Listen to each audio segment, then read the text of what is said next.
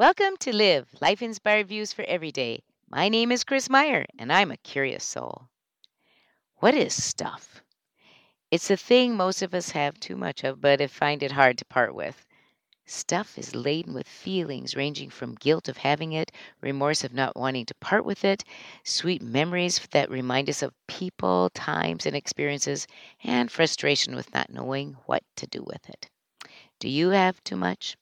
Even if you are a minimalist, you probably feel you have too much stuff, just as those who are not minimalists feel they probably have too much stuff too. Whew, that's a lot of stuff about stuff. But I'm not done yet. The word stuff also fills our vernacular. It's a catch all phrase, as is stuff that we cannot get rid of. We recently celebrated Thanksgiving, and most everyone's Thanksgiving table had a dish passed around called stuffing. It is a dish filled with a conglomerate of different things baked together and stuffed into the turkey.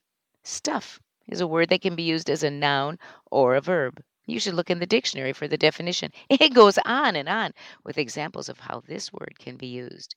Just as the items we call stuff can fill a whole drawer with usable items of many kinds. Hmm. The things we call stuff can't be usable. They can be special, they can be needed, but in excess, they can become burdensome and end up owning us. Are you or do you know of people who are owned by stuff and are afraid of getting rid of it for a variety of sentimental reasons? It's so easy to become entrapped by stuff. It helped me to have our dear Lily, our son's partner, lovingly help me prioritize and let go of a lot of stuff when we were unpacking boxes after moving.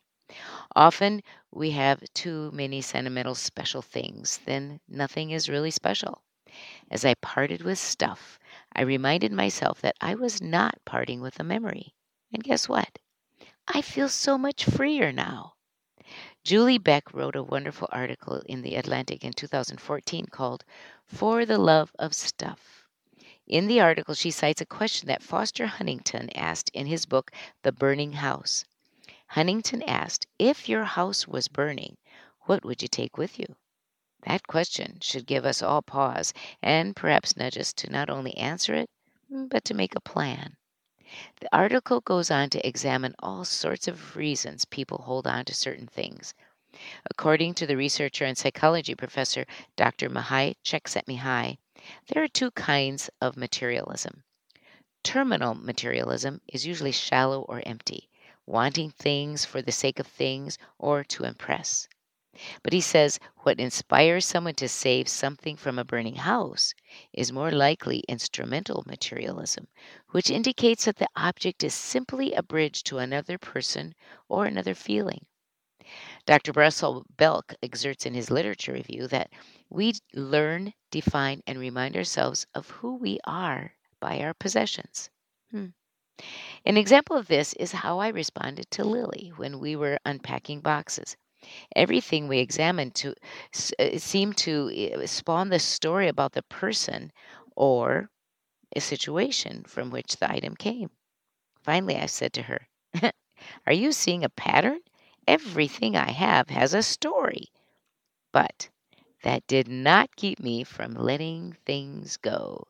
Just telling her the stories seemed to reiterate in me that the stories remain and live on beyond the object. This morning, I read an article in the New York Times about Elizabeth Johnson, a marine biologist and climate change expert. She presented a TED Talk last year entitled How to Find Joy in Climate Action. She suggested we make a Venn diagram and in one circle write, what are you good at? In one, what work needs doing? And in one, what brings you joy? She proposed that the overlap of the circles is our opportunity for action. I thought about that in reference to stuff. It spurred me to think of three other questions we could ask ourselves, not necessarily for a Venn diagram, but for pondering and then acting upon. What stuff are you good at? What stuff entraps you? And what stuff can you do to contribute for the good of others, your community, or the world? Returning to the Atlantic article, I wonder if we should all ask ourselves the question, if our house was burning, what stuff would we want to be sure we were able to save? What do each of these things represent? Then ask, if you were not able to save them, could you live through without them? How would you preserve their story?